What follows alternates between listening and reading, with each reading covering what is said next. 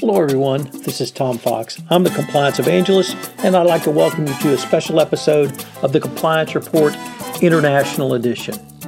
Today, I have return guest, author, reporter, Adam Davidson. Adam wrote the piece, Trump's Worst Deal, earlier this spring that generated quite a bit of press and coverage, and he has continued to write about the new administration, or I guess they're not new anymore, but the current administration.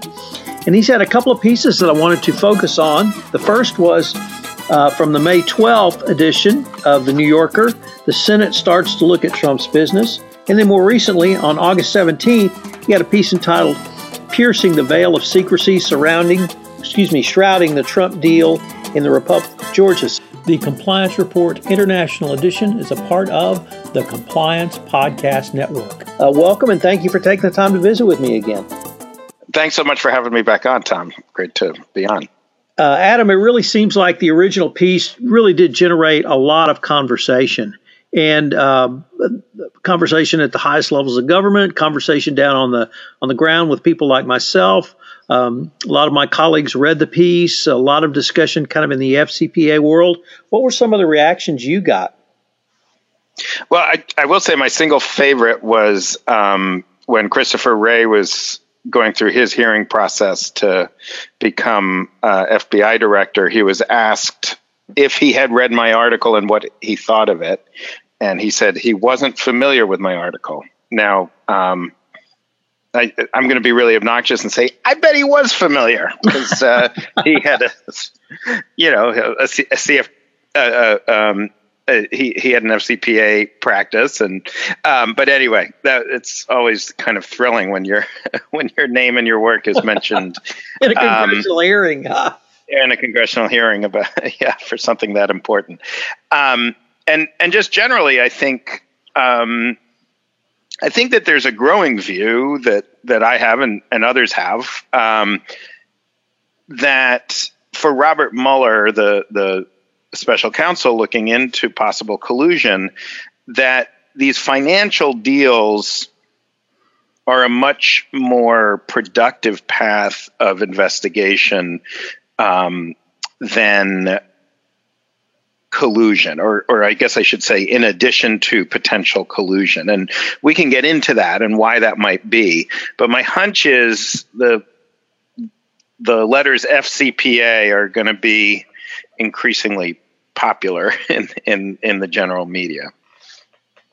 Well, really, it was your August piece about the Republic of Georgia deal that got me thinking along the lines of, this is really not simply a kind of a spider's web, but it's as intricate a puzzle as I have read about in the public record in quite some time. So I was wondering, and you really talked about all the digging you and your team had to do around the Republic of Georgia. So I was wondering if you might kind of just speak to that and then even add that to the context of the Mueller investigation.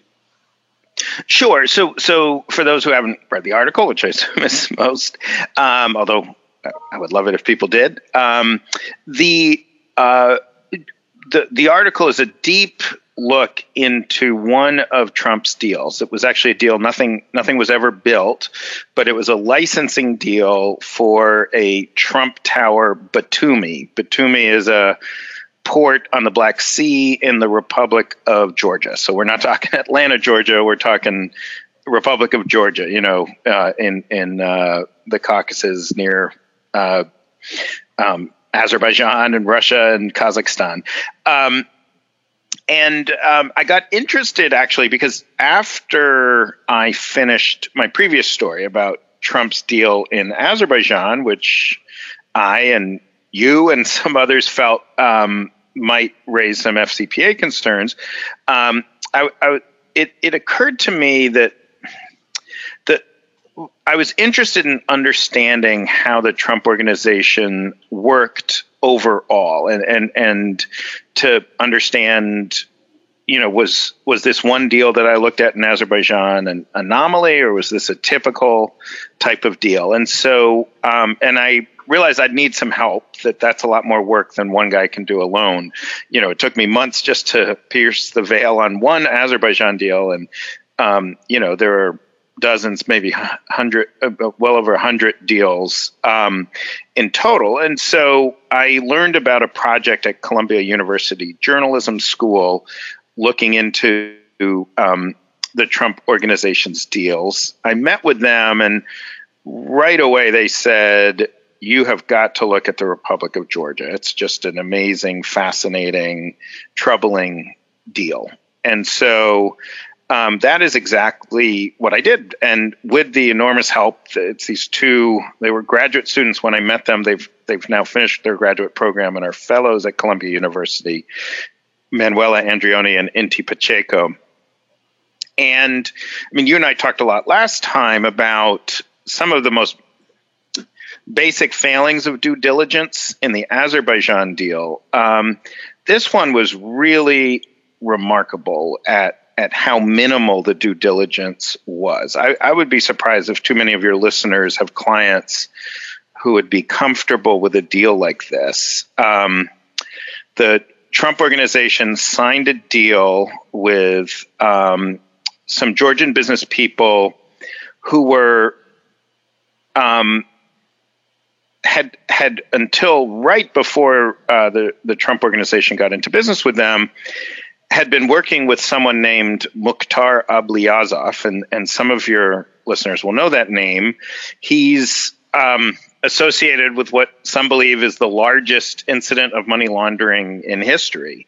And it's a very complicated case all in of itself. I don't want to go into all the details because it'll dominate the conversation, but he's essentially been convicted of stealing several $billion and laundering several $1 billion of money from Kazakhstan's largest bank.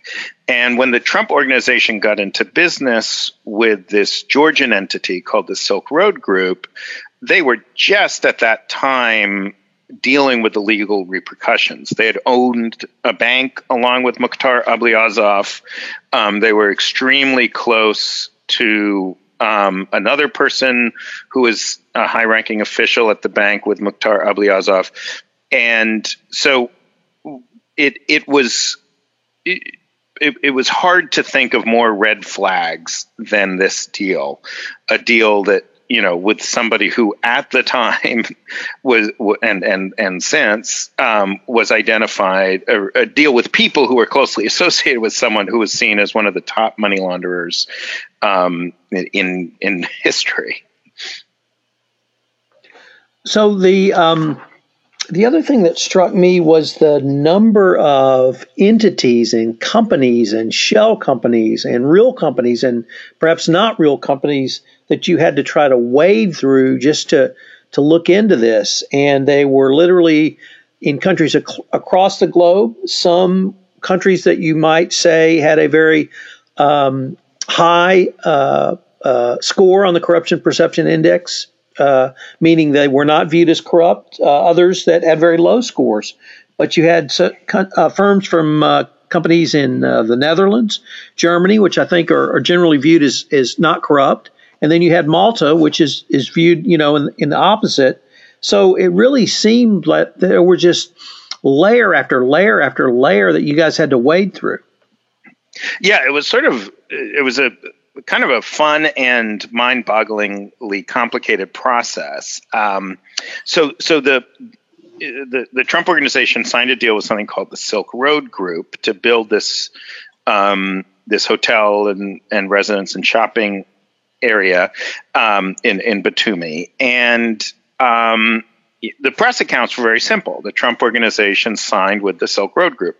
But as we dug into the details, we discovered that it was anything but simple. We had the Silk Road Group had an extensive practice of, for every bit of real estate it owned, for every corporate entity it owned, it would have these nested ownership structures where, as you said, a company in Georgia would be legally owned by a company in Malta with a nominee director and nominee shareholders, and then that company's legal owner would be a company in the Netherlands or the British Virgin Islands, and then that company's legal owner would be a company in Germany, and on and on. And even the companies in Germany were technically owned by one man, a man named David Borger, as it happens. But we know from David Borger's own comments that he was not the sole owner, that there were other owners as well. And so as a result, it really was impossible for us as journalists, but I would think a regulator or others, to fully pierce the veil of ownership. I like to think we got pretty close, but there was a deep and deliberate mystery. Now, when I approached the Silk Road Group, they said exactly what you think they'd say. This was for tax efficiency purposes. Doesn't prove, and it's not illegal to register companies in multiple jurisdictions. And they actually said to me, if you ask any tax attorney, they'd tell you why this makes sense. But I asked several tax attorneys, including one who helped write the Republic of Georgia's tax laws, and all but one said they could not think of a single reason why this particular ownership structure made any sense. The one guy who was slightly defending of them was a lawyer they themselves recommended I speak with, and even he was fairly tepid in his defense. He just said, well, it's not necessarily a sign of money laundering or obfuscation, although he too could not think of any particular reason why this particular ownership makes sense. And I'd say, just as a general rule, something I've learned in this reporting, which probably most of your audience, they know this in their bones, but for me it's an obvious but crucial point, which is, and look, I don't know that these people were laundering money. I don't know that they did anything wrong, although, I do feel like I successfully argue that they exhibited many of the warning signs, and did not have, reasonable answers to explain the warning signs. But the logic of money laundering is just different than the logic of a business that is a going concern. As one person pointed out to me, which is a fairly obvious point, when you're laundering money, you've already made your profit. And now you're just trying to get your profit in a condition where it's safe and you can use it in another jurisdiction or whatever. And so the things that really struck me were the things that just didn't seem to make business sense. There didn't seem to be any business reason. So having multiple layered companies in multiple jurisdictions. Look, we know that large companies like Apple or others might have a layered ownership in 2 or 3 jurisdictions for tax purposes. These are multi-billion-dollar companies where maybe it's a hassle, maybe it costs more money, but they're saving themselves billions and billions of dollars. But for a relatively small company, a few $100 million in revenue is not nothing, but to have 4 or 5 nestled companies, that's, first of all, an enormous burden. That it just, just keeping track of all of that. It also, I think, has the potential of a lot of legal exposure because you could be, sued in multiple jurisdictions. And it just seems to add a layer of complexity that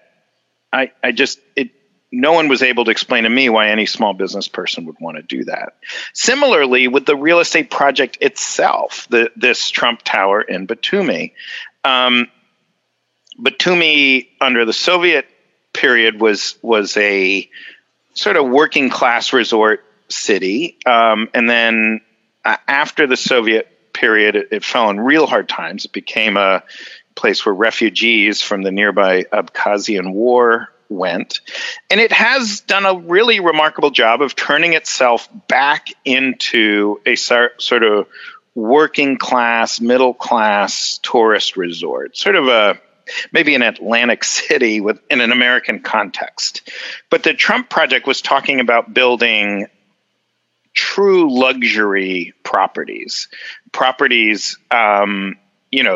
would cost millions of dollars, and and everything I learned about that town, it would have, this one building would have represented basically doubling residential construction in the town. It would have represented something like 10 times the price per square foot of the nearest competitor. It just, and if you think about the kind of multimillionaires, billionaires who might spend a huge fortune, they're not interested in going to a town that's filled with blue collar people. So it just on its face made so little sense. I mean, I talked to several real estate experts in the area who said to me, I would not even consider that deal for half a second. And so it just, so what is going on at the Trump Organization? Is this simply really subpar due diligence? Well, clearly that's part of it. At the time, there was only a handful of people looking at international deals, and they were doing dozens and dozens of international deals. But it almost makes you wonder, was that part of the business model? Was, hey, we're the developers who will look away and will do business with you even when no one else will? No, that's a great question to end it with, because there's generally 5 steps in my FCPA world to managing third-party relationships, but it all starts with a business justification. Why are you doing business with this person? And if you can't articulate a good business justification, that's as big a red flag as any of the others that you articulated from the counterparties, that they may have been involved in nefarious activities, that you can't trace the true ownership, you can't trace the beneficial ownership, any of those kind of more traditional due diligence questions. But if you can't answer the basic, why are you doing business in this way, in this place, that's the first red flag to start with. So I was really intrigued by looking at it really from the business model, as opposed to some of the other ways you've looked at it, and some of the other ways you looked at the counterparties and third parties in your original article on Trump's worst deal. So that business justification, if there really is none in the traditional sense, I think it would point towards something being wrong. This is it is tricky when you're talking about the president. Tempers are very high, but I talked to many people who knew Mr. Trump long before he was a politician and worked closely with him.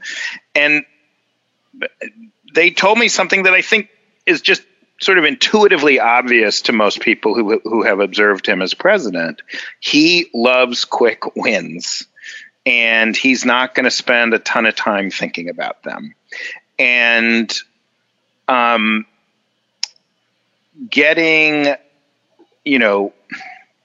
doing the best practices of making sure your partners are legitimate and saying no to ready cash because of some fear about risk, that's just not his way of doing business.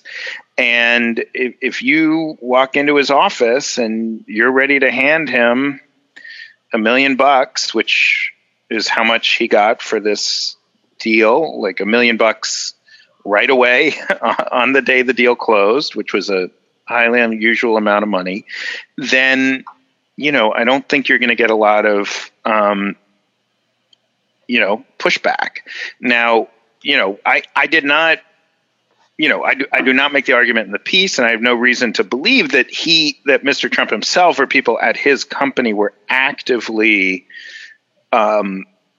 participating in a money laundering or other fraudulent process as sort of drivers of it. But I do discuss in the piece, as you know, the concept of willful blindness. And at a certain point, when you've done deal after deal like this, you are aiding people who are seem to have a good chance of being up to no good. And that became my theory, or a theory that I was developing about what the business might be, which is what the Trump Organization's core business offering for these licensing deals.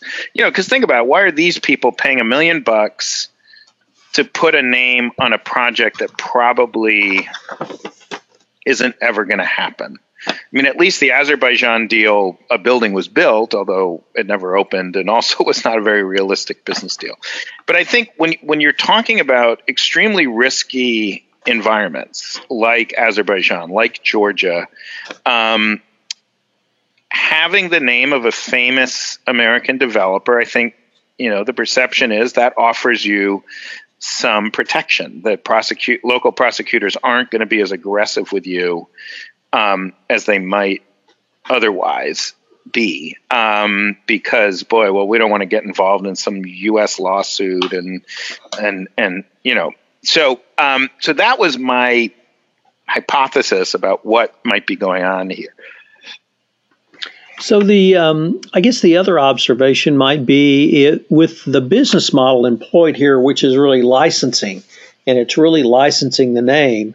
And you couple that with a business strategy that says, if your cash is green, that's probably going to be good enough for me, that the licensing model would allow not a lot of involvement going forward. So it would even allow a business model where you're putting in an ultra luxury hotel in what might be more of a blue collar type resort. The licensing model, if there's no ongoing revenue, really doesn't look at that part of it. So I guess, that part sort of makes sense to me, although it doesn't clear up any of the other questions you raise. Right. Yeah. I think, in theory, he also had a profit sharing, he would share in the profits. So he did have an incentive to make it be more successful than not. But all the evidence suggests that this was really between like 2010 and 2015, this was really a volume business. They were trying to get as many of these deals as possible, get that upfront payment, and then, I guess maybe they figured, once in a while, one of these will work and we'll get some revenue, but that's not really where we're going to make the money. There was a lot of emphasis on that upfront revenue. Now, just if I could, Tom, mention just the other thing that to me was really crucial in this, and the reason I pursued this story is I think that there are a few reasons why Robert Mueller might be paying particularly close attention to the Trump, to these hotel deals, particularly the ones in the former Soviet Union. I think that there are a couple different reasons I just thought your audience might find interesting. Sure. So reason one, it's fairly obvious. I mean, Trump spent a lot more time as a developer than as a presidential candidate, and or as president. But then reason two would be that it's not entirely clear what law collusion would violate. I mean, it would be, if in theory we had absolute unquestioned proof that, and I'm not saying we do, but if we had absolute unquestioned proof that Donald Trump and Vladimir Putin planned the whole thing together, and, it's not entirely clear what law that violates. And it would be a very big test of a constitutional test. But these more plain vanilla crimes, FCPA violations, money laundering, etc., these are things prosecutors know how to do. They're crimes that the prosecutors could, start flipping lower level folks at the Trump organization, or various people who've worked with the Trump organization. And so I think it makes a lot of sense. I mean, the point that keeps striking me is that Robert Mueller has one Russian speaker on staff, as far as I know, and half a dozen or so experts in various financial crimes, including FCPA, and that strikes me as kind of an indication of where his emphasis is. But in addition, the former Soviet Union has a well-established practice of compiling information on basically every sizable business deal. And as it's been explained to me by the scholars who look at this, the idea is that basically almost everybody who becomes very rich in Russia, Kazakhstan, whatever, and I didn't really in this interview get into the Kazakhstan connection, but there is a good one in this Trump deal. Almost everybody who gets rich, these oligarchs, probably did something illegal, and that's fine. They get to go along, do whatever they want, as long as they're in favor with the leader, with Putin or Nazarbayev or whoever it is. But as soon as they step out of line, as soon as they want their own political power or whatever, suddenly they're arrested on financial crimes. We saw this with Khodorkovsky, for example. And what many folks told me is it is a guarantee that even if no one in a million years thought he might be president one day, a prominent deal in Russia that involved several Kazakhs and several Georgians with close Russian ties and involving a famous American developer, that of course the intelligence agencies of all those countries would have a complete dossier on that deal. They'd have tons of information. And what that tells us is that if anything untoward happened, and again, I think I found a lot of smoke, but I did not find, the definitive fire. But if something untoward happened, the Russians would have that information and the Kazakhs would have that information.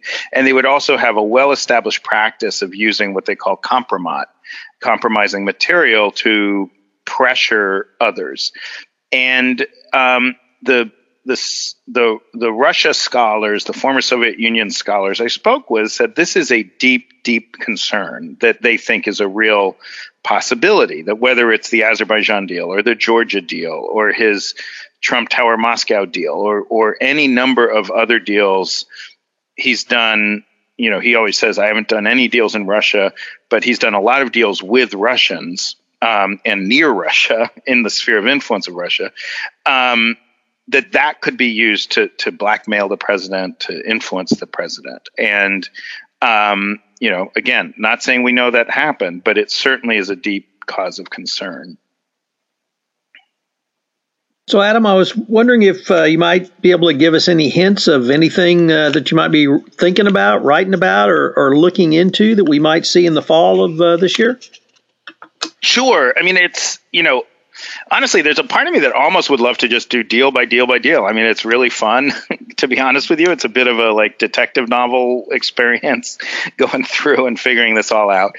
But with each one, I really want to learn something new. I'm quite interested right now in his the ongoing international deals that the Trump organization has. I mean, you might recall that the president said that he would not initiate new international deals while he's president, but that there were several deals that were sort of in the works.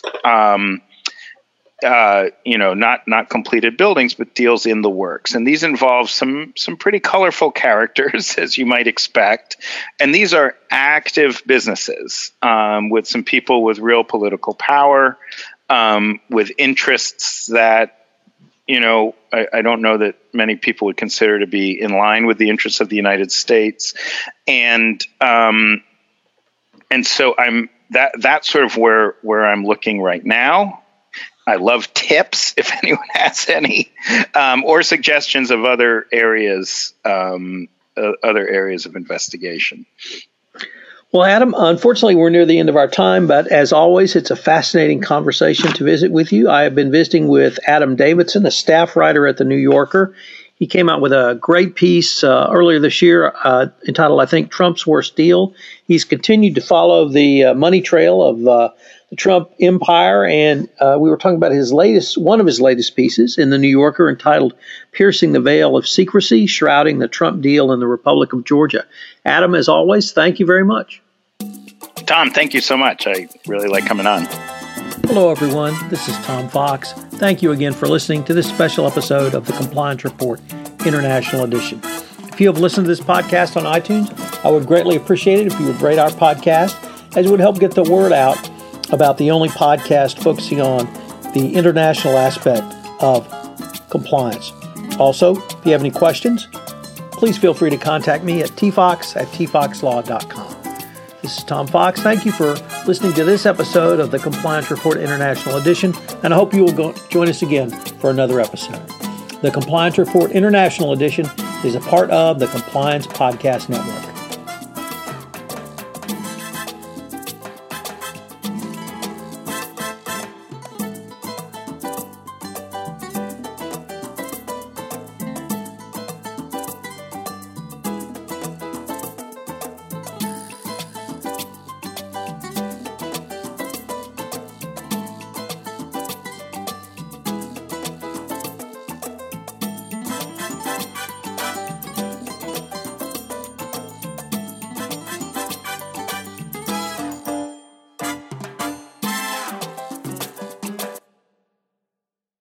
This podcast is a part of the C-Suite Radio Network.